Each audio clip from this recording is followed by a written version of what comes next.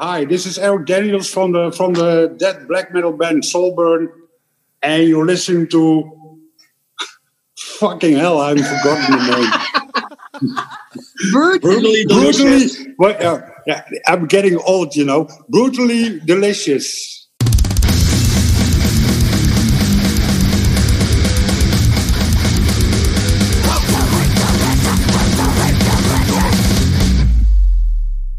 Yeah, good.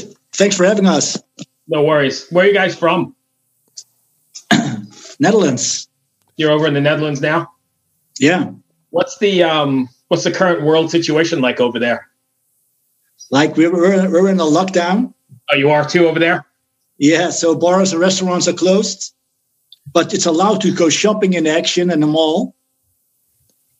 But you're not allowed to go to the library and to go to theater, and there are no concerts. Right. So all cultural things are closed, and all commercial things to make money are still open. Right, so and you can still go to the mall. It's a wicked contradiction going on. Yes. And I sort of love that you made the definition that there is no money in culture. Yeah. No money in music. Yeah. No. That's how we see it. Like, I can't disagree, obviously. Well, yeah, it's crazy. So go ahead. If you can give us your 2-sentence boardroom pitch about what your band is about. What the band is about? It's about loving the old classic metal worship of dark, melancholic metal and demonic metal, like old Bathory, old Venom, with a rock and roll vibe. And but then in the today's jacket, in the today's vibe. So you guys are a fan of the old Bathory stuff? Yes, sure. Yes. I never really listened to too much Bathory, but I definitely grew up on the like old Venom, like Welcome to Hell, and those records. I think that was my first exposure to, I guess, extreme metal, which is not so extreme anymore. But you know what I'm saying? Yeah. That was like the start of it, I guess, right? Yeah. Yeah, but that was still the foundation of Soulburn is still the vibe of those two bands you mentioned. You know, so like Bathory and Venom. That's really what we like. You know, like the vibe of kind of music they make, very rough or very raw music. That's really what we like. You know, so that's a really good comparison. What we like to try to give that sort of same vibe into our music. Right. What is that squeaking that I hear? I was just going to ask, who has birds? Me. Yeah. Eric has birds. Just one. The birds. Just one. Just one canary. Just one canary. It's very happy. I have there's a man I like right there. Beer in hand, sitting back in the chair, chilling out, talking metal. Yeah. Wait, Rena, you have a bird? I have a bird friend who is not he's not my captive pet, but just a bird that lives outside, and I have like my windows and doors open a lot. And he's been coming to visit me, just flies in my apartment, hangs around, chills. Yeah, and we have a little tweet chat, Like usually when a bird flies into your flat, it's not a nice experience for everybody or anybody. The people are going to panic, the bird's going to panic, and there's going to be just like, a hassle. But this is not it. This guy deliberately wants to come say hi, and it's just completely chill. And I'm always just like, cool, yeah, let's talk. And he hangs out on the bathroom door, and then when he's done, he flies out the balcony door and then comes back. That's pretty funny. Oh, that's cool. Yeah. But is it a black raven or a crow? That'd be great. That would be so metal. But it's one of those. What is it called? A great tit. You just wanted to say that word. I just wanted to say tit. Rena, I don't know if you know this about Rena, but Rena likes to cross the line. So like she was sending us photos of her pea-drenched socks earlier. That's cool, but we can't see her right now. I know. Well, you can see her in her music videos. She's the singer for a metal band called Silentium. Cool. Out of Finland, yeah. Oh, they're going to look at you right now. It's time to greet Rena. We go check right now, yeah. Silentium. So, I promise you, the pictures you're going to find now are looking way, way different than what I look like right now. So okay. So what was the writing process for you for the new record? Are you guys all together and able to bang each stuff off each other in the in a space, or do you use more technology? Yeah, that for this album we had a sort of different process we approached. It was like the whole year of 2019. I used to compose riffs, just ideas, put them together in like we call it blueprints, but it's just rough demos I make in the computer. Just record 2 guitars, just give it ideas, and I send it to the guys. I send them digital to the other guys, and they said, "Well, this is really going to be good stuff." So together we made the demos, just on a distance. So actually. The whole year of 2019, we spent for composing the new songs, and we recorded the album last July. July this summer, we recorded the whole album. So this July? This July, yes. Gotcha. In the pandemic time, and that was really a little bit scary too, because we were finished with writing and we shaped our songs and they were ready, but we hardly didn't know if we could enter the studios. Are studios open? Are they closed? Right. So lucky we could manage that we recorded just with 2 people in the studio, just the engineer and the musician. So we put it all together. In 3 studios. We used 3 different studios. And all tracks came together with John Bart van der Wal. He mixed the album. He got his tracks in and he mixed the album. So it was a little bit a process, what we not used to be. But if you hear the album, it's one solid piece of, like we spend days together, if you hear it. Technology is kind of amazing. Yeah, for sure. Chris? I have a kind of a personal question. Where in the Netherlands are you guys? I'm in Tilburg. Tilburg? I'm from the East. And for you guys in America, it's like spending 2 hours. It's like Holland is not big. It's like you travel from the East to the South in 2 hours. From the East to the West, you travel 2 hours. But for us Dutch, it's a long distance. We all live like 2 hours. Twan is living in the south of Holland. I live in the east of Holland, and the other guys, Mark and Remco, they live in the west side near Amsterdam. So, and we manage it. We just have contact, and if we like to be together, we come together. So. Yeah, for you, it's like I'm going to pick up groceries. I drive 2 hours, right. So that's a little bit the contrast, Like. Eric, we do everything with bicycles here in Holland. The bicycle takes much more time. Yeah, a bicycle. You have a bike trailer with your drum set. Bike trailer with your drum set. No. So I only ask because, and it's a personal question, because my dad was born in Groningen, and they moved to Canada when he was nine-ish, like right before he turned 10. So nice. Yeah. Groningen. Yeah, I'm not Dutch. My grandparents would always try to teach me, but I could never pick it up. It's very hard. It's a little bit. Yeah, Jenever, Groningen. They have the best. Yeah, Groningen. They have the best Jenever. You know Jenever, the drink. Yeah. It's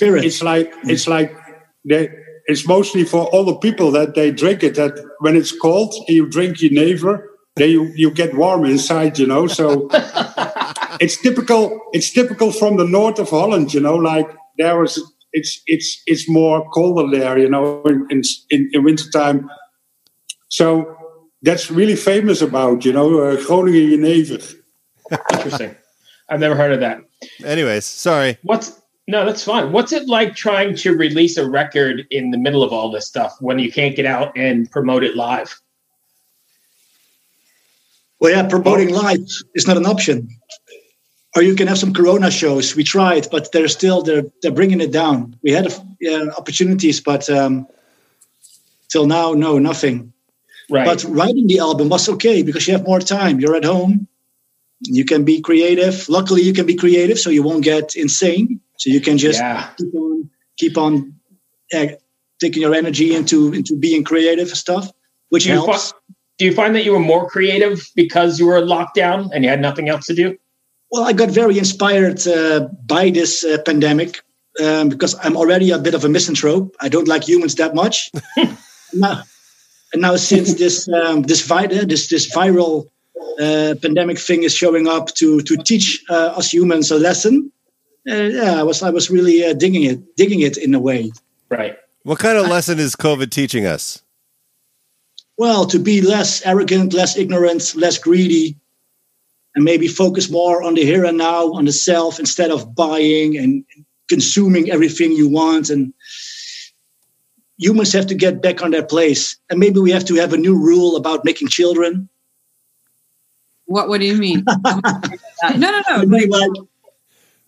Like maybe maximum one is enough. Some people maybe should not. I agree with that. Yeah. Plenty of people should not. Yeah. I'm out. but those are maybe that's a bit of a scary topic. But yeah, hey, if you have to, let's fucking dive head first into it. Let's talk about this. We're into everything here, so yeah. Like obviously, you know, we have China that has had the one-child policy with gruesome results. Obviously, you know that there should be, you know, you can't really force people into that, and I completely agree. Like, you know, that the main reason for the decline and destruction of the planet is just there's way too many of us on this planet. So yes. I agree. One child per couple would be enough and would be fine. But what is the incentive that people would sort of go for that? There's only one incentive: economic prosperity. Because in every country where prosperity happens, childbirth goes down. Yeah. And it actually isn't even just economic prosperity. It has to do with the education and opportunities that women have other than forced motherhood. Oh, God. I can't even imagine, like, as a man, I don't know. I like, we already live in a world of privilege, right? As men, because we've always done whatever we wanted and we've always made the rules for anyone. Right. It's kind of a weird situation. So it is a very complex one as well. It is. You know, like I watched my wife go from making almost nothing and in 8 years rise the corporate ladder like I've never seen anything in my life. And she did it despite anything that got in her way, but it's because she had an upraising that she was allowed to do that. She didn't feel mentally beat down by that situation. Right. She was in Canada where it was encouraged and there was all kinds of laws written about that type of situation. Right. And she had access and resources. Like absolutely. Education and absolutely. And 1,000,000%. So anyways, so, I got very inspired by that thing. And I'm also very into Nietzsche, to Das Spake Zarathustra, in that book. And I believe in a kind of spiritual anarchism, which puts yourself above a divinity, above a divine deity. And I think maybe there lies a key there. But people are so diverse, and you cannot even begin to imagine how you should work this out if you want to put it. How do I say it? In English, it's very hard. how to bring it through to other people. Right. Yeah, and it's like I like that you said that about like rising above some sort of divine godlike deity or whatever. And of course, like there is no such thing, and this is just another tool for crowd control. For the capitalists to rule, for a small party of people to control the world, to keep the dumb and even dumber. Exactly. Yeah, and the whole like, narrative of don't you dare question things. If you do, you're going to hell. That it's for me. It's funny that some people can't see through this. Like what's the, like?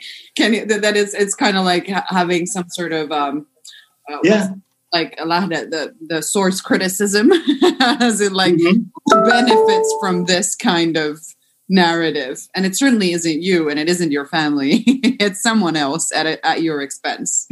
Right? Yeah. Chris, I think this comes back right back to education, right? Because the more people are taught to think critically, the better decisions they can make. Right, because like I'll just tell you an example. Here in Finland, and I think it was like a couple of years back or something, there's been like constant discussion on how religion, we are like evangelist Lutheran as the like major church here in Finland. Like how is religion taught in schools? How is our like main religion? Because like we have kids that are like, that they, even if you are not a part of a church and you do not want your child to be a part of any sort of like educate or like lessons that deal with this stuff, you could still have your kids sort of exposed to like the central radio playing hymns and shit, and having some sort of like a morning opening session where a priest talks or blah blah blah. And there's been like public discussion on that this should be banned, this shouldn't be happening, which I completely agree with. It shouldn't be happening. If you want your kids to learn religion, you can do it at home. But so this discussion just sort of went to this level where very high up level church guy, sorry for my perfect English, was just like, he gave out this statement that it's not fair if we can't teach children in schools these things, because how are we supposed to make them believe them when they're grown up? And I thought that was like the most hilarious thing ever. Of course not gonna. A grown-up has like, a brain that can judge for themselves and just like have some questions about what they're being told. This music podcast is really taking a turn. All day. We've been all over the map today, so that's but you know what? You know what's great? You know what I noticed? He actually said deity properly. Nah. Yeah. What did I win? A Bible? Jeez. Bringing it back to Soulburn, are you guys doing anything different? Are you active more online? Are you doing any live streams or anything like that to get the word out besides talking to us? Yeah, we really are thinking about to and maybe in a place, so we have to look for a place where we can stack up our equipment and what we like to do is to play the whole album from the first note, from the first song till the last song. We want to play it live and with a stream behind it, just to let people see. They know by then they know the album, and then they see us play live. So that's what we are thinking. It's like you have to be very creative this time, in this period, and that's. Yeah, we are thinking possibilities. Of course, we hear other things from other bands, what other bands are doing and stuff like that. But yeah, after all, what we like to do is to play. And our booker right now is looking also for perhaps Corona shows, like for 60 people or 70 people. I think Rena's been doing that, right? Yeah, and for us, it's like just playing and getting out of the house, and go away for a weekend or so, because it's feeling like, if I see my situation, I'm working at home from March, it's like I'm being in a prison. I feel it, like you're closed. Sometimes I have to talk in myself because otherwise I don't nobody talking. So it's not fun. And so we have to look for the possibilities. To play and get out of the house and be together. So we are really thinking about that. Yes. Yeah. And we did, like, my band did play a few, like, we also released an album the end of August after 12 years, like a perfect year to do this. Yeah. You just sent a YouTube link or what? I sent you a couple. The latter one is us playing one of those like weird gigs where everybody has to sit down and there was like 20 people there, but it was still like, I don't fucking care. I was on fire because, it's live music. I get to be on a stage and play metal, and it doesn't freaking matter. But yeah, I just threw a couple links out there so you can check out my face at its best. Chris, you got anything else? I heard a story from a singer from another band. He said like we did a Corona show, and it was like we played for a bunch of crippled people, sitting in wheelchairs or something like that. Yeah. They're just sitting in place. They can't move, or they aren't allowed to move, or something like that. It's a little bit like what I'm thinking. You give all the energy when we play live. We give the energy like whatever. When we finish the show, we are really devastated. So you give a lot of energy, and then the response is not as they throw you an olive. They throw you an olive. Here. Catch. And now you've perfected the art of catching it with your mouth. Right. Yeah. And catch COVID. And catch COVID, yeah. Right. It doesn't work. Cool. Anyway, Chris, you got anything else? Hey, thank you for taking the time, guys. Stay safe out there, and good luck with the record. Thank you very much. Sorry, Peace. we went down a rabbit hole. It's what we do. Yeah, we're all over the place. So Stay safe there and take care of each other. Okay. Always. You got it, man. You Take too. care, my friend. All right, bye. Cheers, man. Stay safe. Bye-bye. Take care. Bye, Twan. Bye-bye. Hey, this is Steve Choi, host of the Musicians Guild podcast, part of the Sound Talent Media Podcast Network. Within the four walls of the Musicians Guild, we'll be discussing the habits, idiosyncrasies, experiences, and general psychology of my friends and peers, all involved with music in various capacities. Listen and subscribe at soundtalentmedia.com.